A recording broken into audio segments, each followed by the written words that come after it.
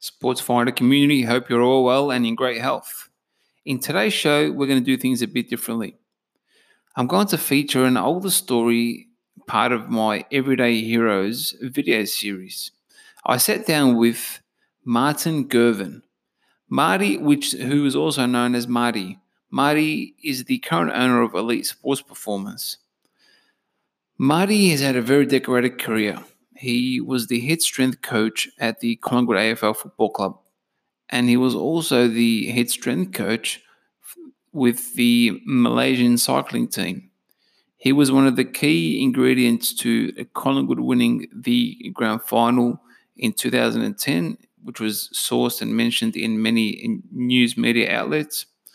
And he was also a key ingredient behind the Malaysian cycling team winning a gold medal at the World Championships and winning an Olympic bronze medal in Rio. Ladies and gentlemen, I present to you Martin Gervin, a key figure in the sport and fitness space and has been for many years. Tune in and listen to this amazing story.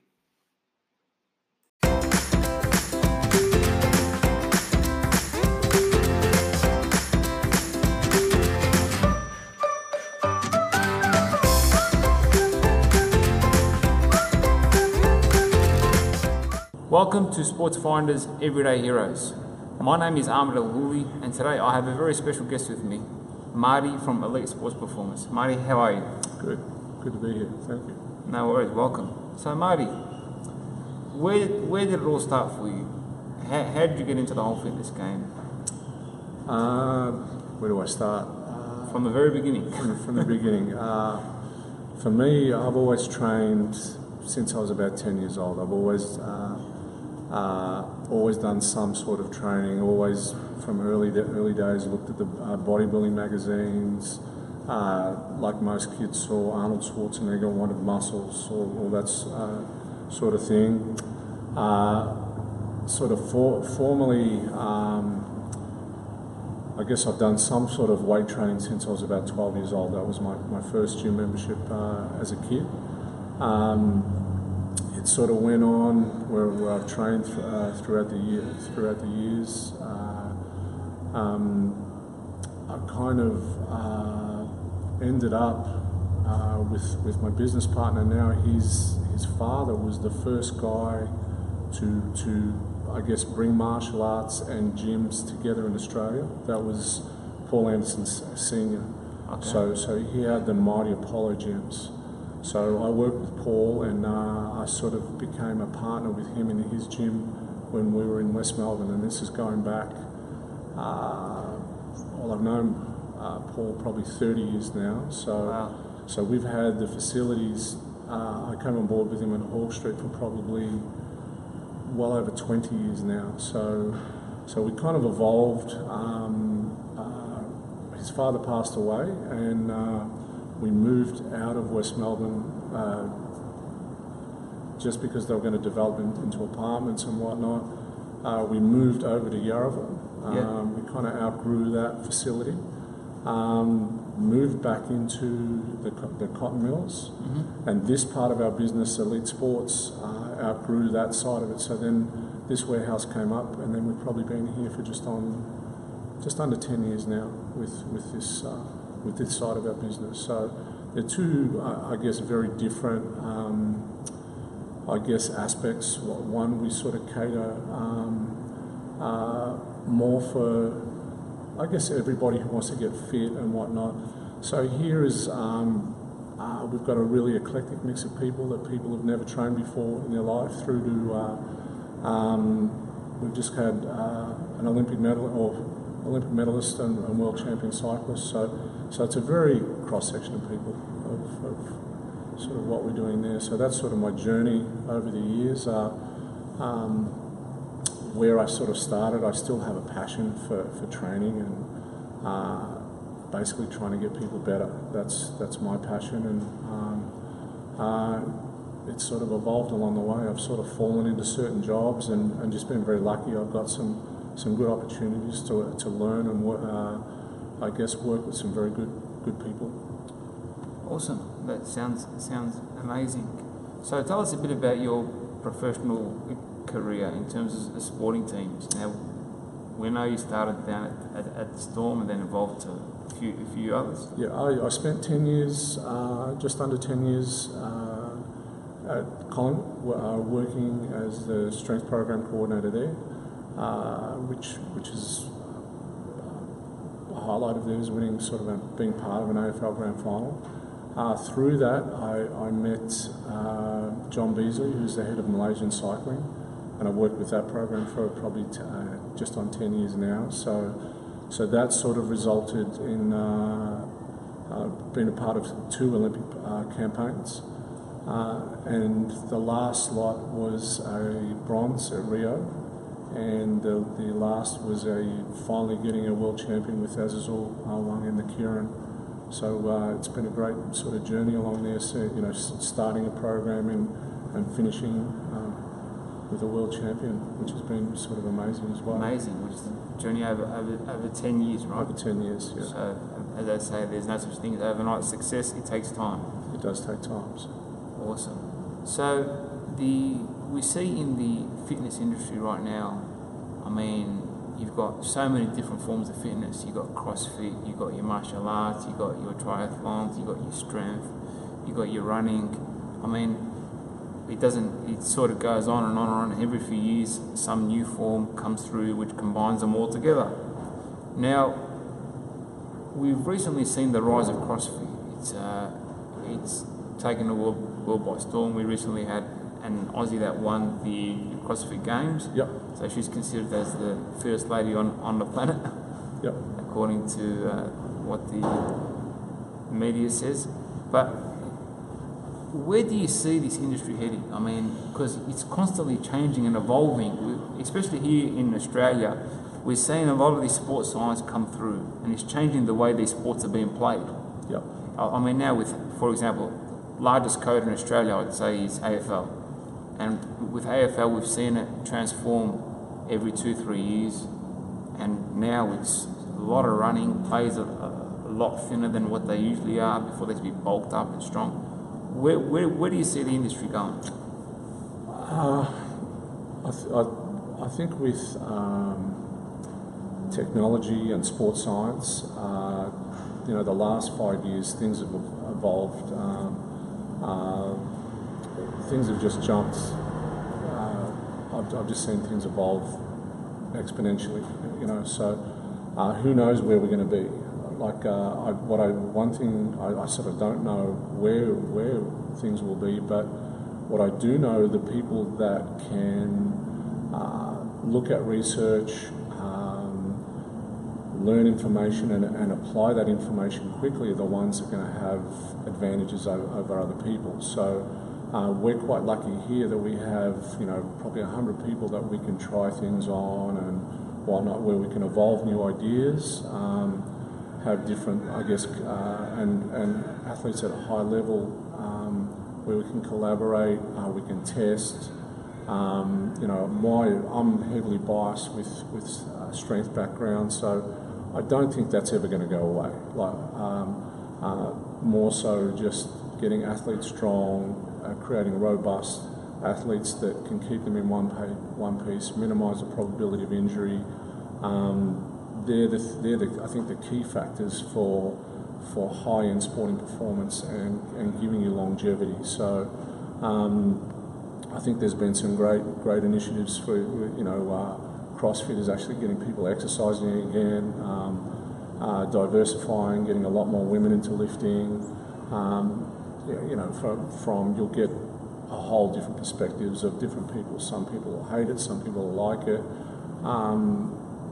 That's a whole nother conversation we can have. But at the start, I didn't know a lot about CrossFit. I've done some seminars with a few different places here, and it's been quite refreshing where you get a lot of different people from all different CrossFit boxes in one spot, and they're all really keen to learn. And I gave my perspective from a powerlifting background on simply how to get stronger, basically optimizing leverages, that sort of thing. So I think it's a really exciting time. I guess, be involved in sports science and have the ability to move forward, I guess. So.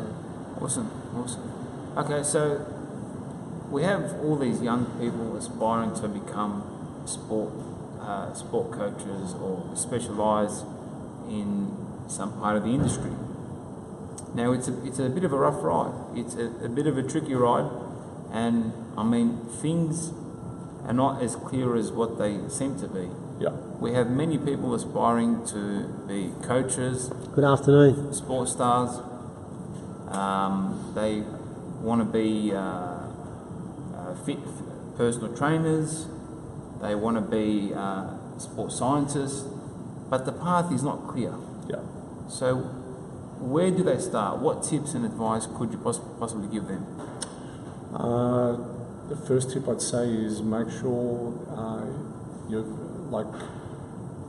I think if you're just doing for a job, there's better jobs to do. Like moving into sport and I guess into personal training, you've got a hard slog ahead of you.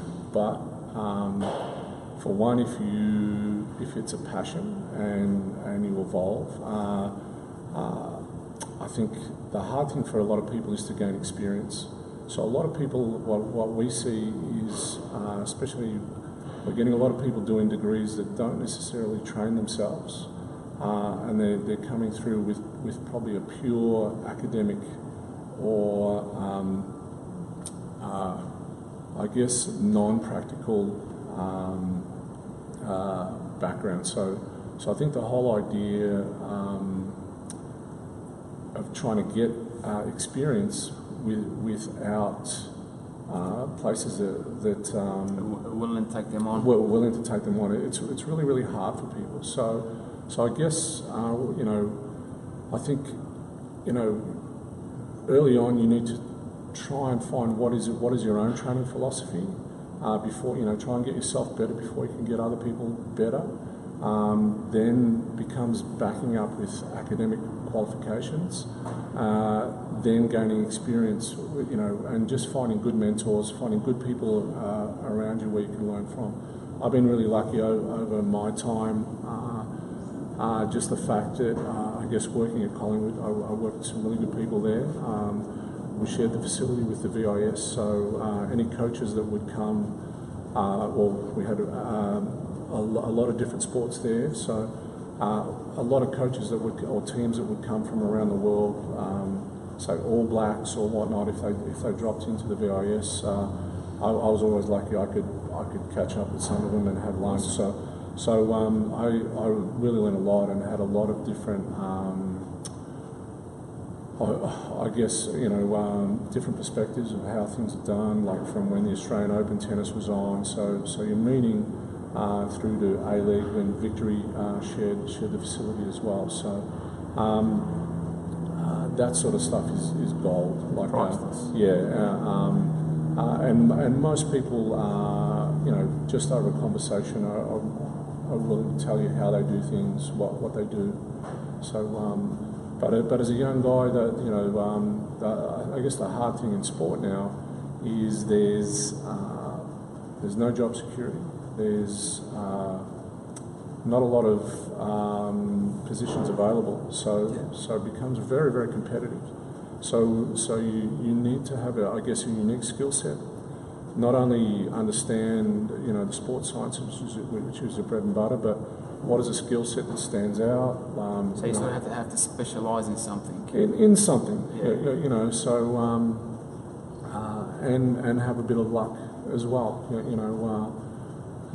From the personal training side of us now, what we see is a lot of people coming out of doing Certificate 3, Certificate 4 courses with no experience. Then they get locked into different contracts of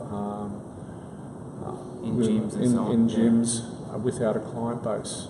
So I think maybe there needs to be somewhere where people can test the waters a little bit, not be locked in financially, and then sort of slowly build their business, because a lot of them will work as independent traders now, so gain experience, build their client base, learn good communication skills. So that's a whole other ball game of where they have to not only know the I guess the training side of it, but understand the business model as well. So that becomes quite difficult, So I guess my advice to people, if they're just doing it for a job, There's better jobs. There's better jobs and you can make better money. So and, tough long hours, but it's not to say it can't be done. And if you truly love doing that sort of stuff, by all means. But yeah. Awesome. All right. Just final question: where can people find you on social media? www.elitesportsperformance.com.au. I think that's the same ESP on Instagram, Facebook. I'm probably behind the times a little bit. I need to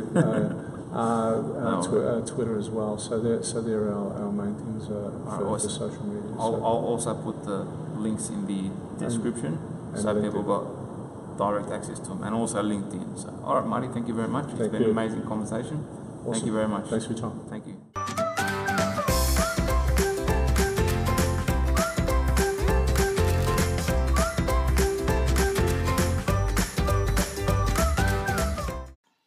Well, I hope you guys enjoyed that because I certainly did.